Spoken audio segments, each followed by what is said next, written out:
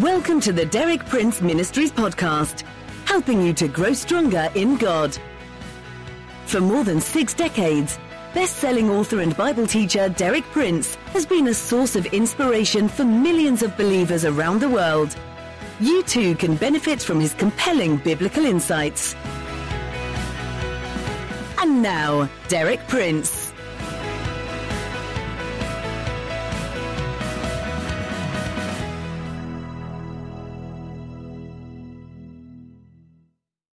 In my talk yesterday, I dealt with a very important and practical question.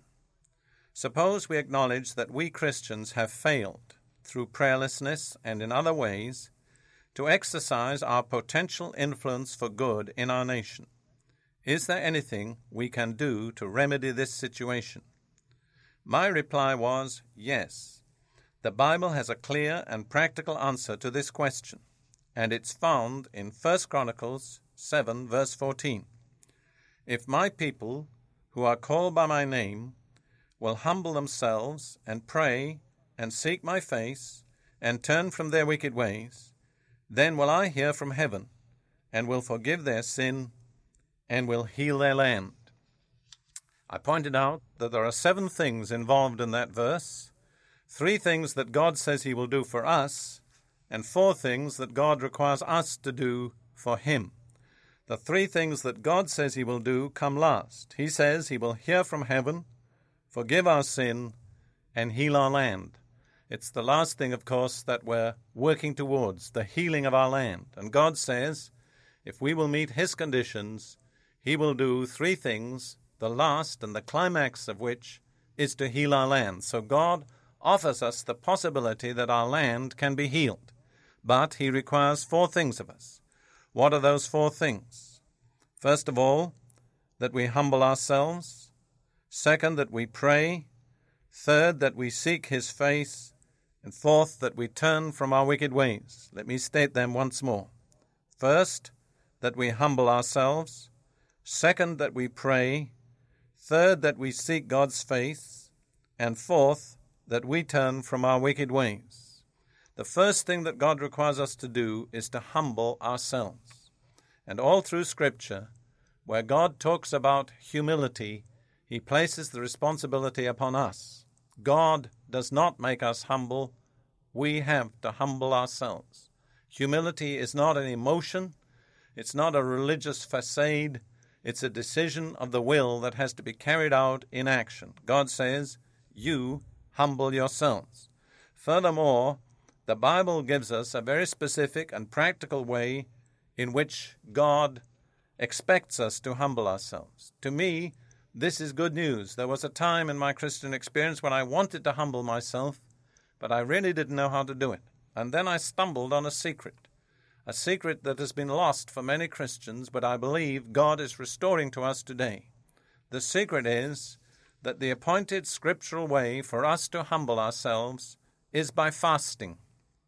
That's an unfamiliar word to many Christians today, yet it's one that occurs many, many times in the Bible. In fact, there are few of the great men in the Bible of whom we do not know for sure that they practiced fasting.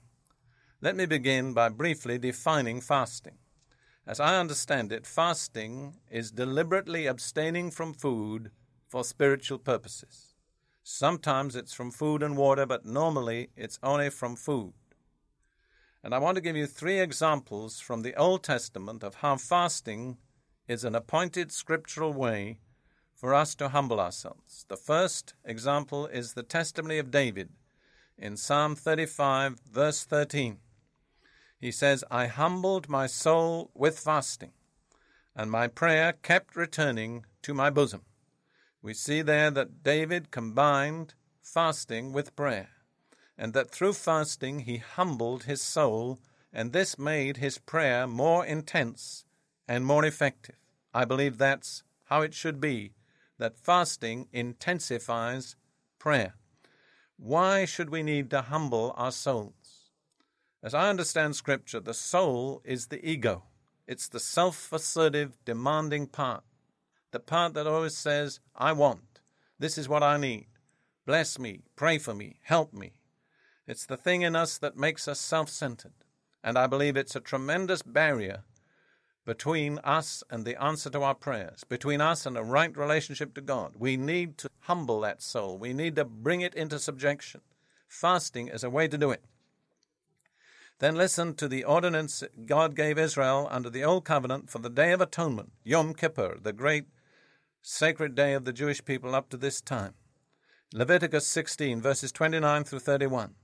This shall be a permanent statute for you. In the 7th month, on the 10th day of the month, you shall humble your souls, and not do any work, whether the native or the alien who sojourns among you. For it is on this day that atonement shall be made for you to cleanse you. You shall be clean from all your sins before the Lord. It is to be a Sabbath of solemn rest for you, that you may humble your souls. It is a permanent statute. Now God there says that he requires Israel to humble their souls. Interestingly enough, in one of the new versions, the New International Version, in the footnote, they translate that to fast.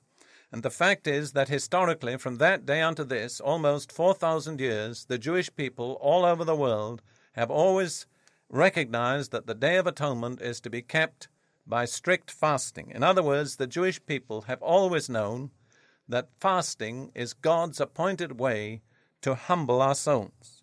Then we look at a third example, Ezra and the returning exiles from the Babylonian captivity. Ezra 8:21-23. Then I proclaimed a fast there at the river of Ahava, that we might humble ourselves before our God to seek from him a safe journey for us, our little ones, and all our possessions. So we fasted and sought our God concerning this matter, and he listened to our entreaty. Ezra and the exiles were about to undertake a very dangerous, long journey through country infested by enemies and brigands, with all their wives and children and the sacred vessels of the temple that were being taken back to Jerusalem.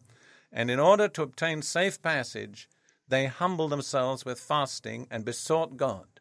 And God heard them and granted them a safe journey.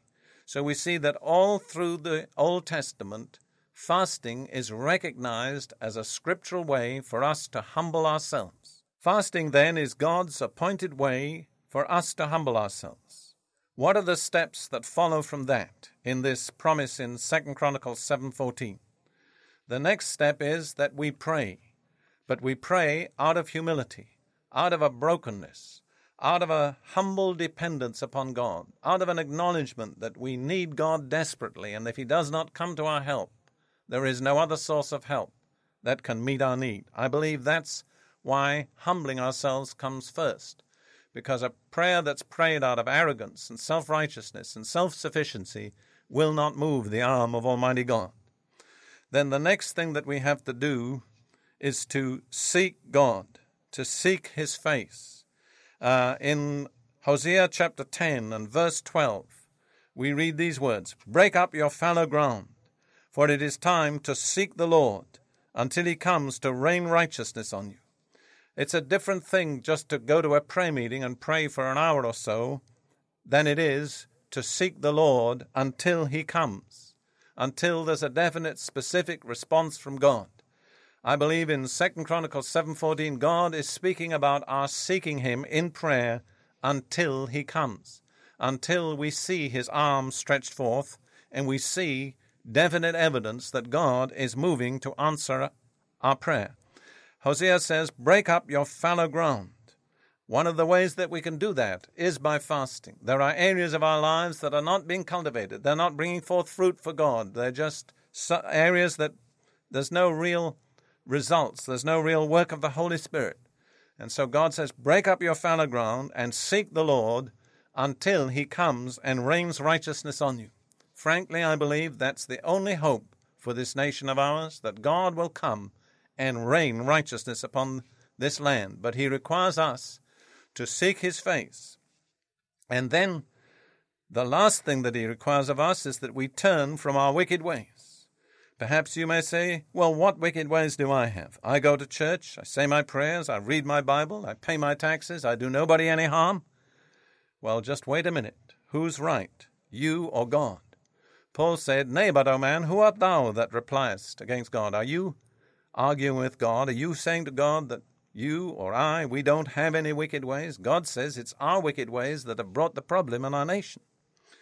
Well, let me show to you just two possible forms of wickedness out of many. The first is sins of omission.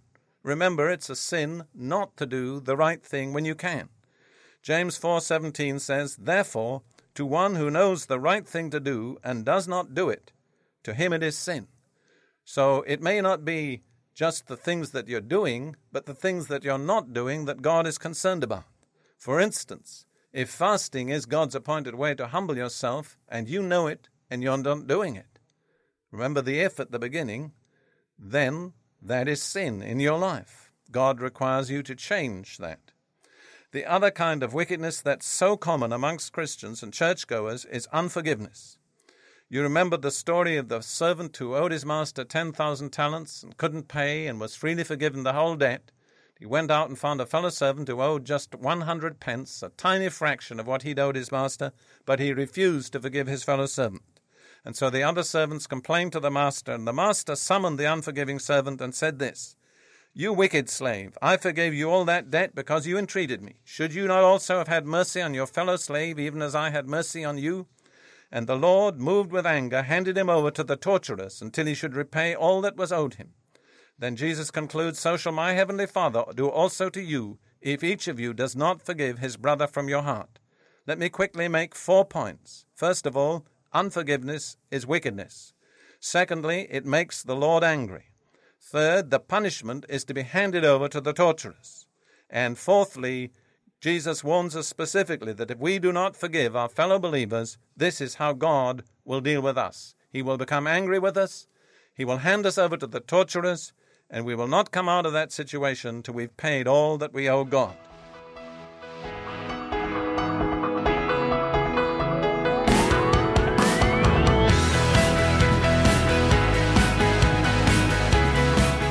Thank you for listening. For more inspiring teaching, visit our website at dpmuk.org/podcast. And like our page at facebook.com/dpmuk to join our online community. Derek Prince, teaching you can trust.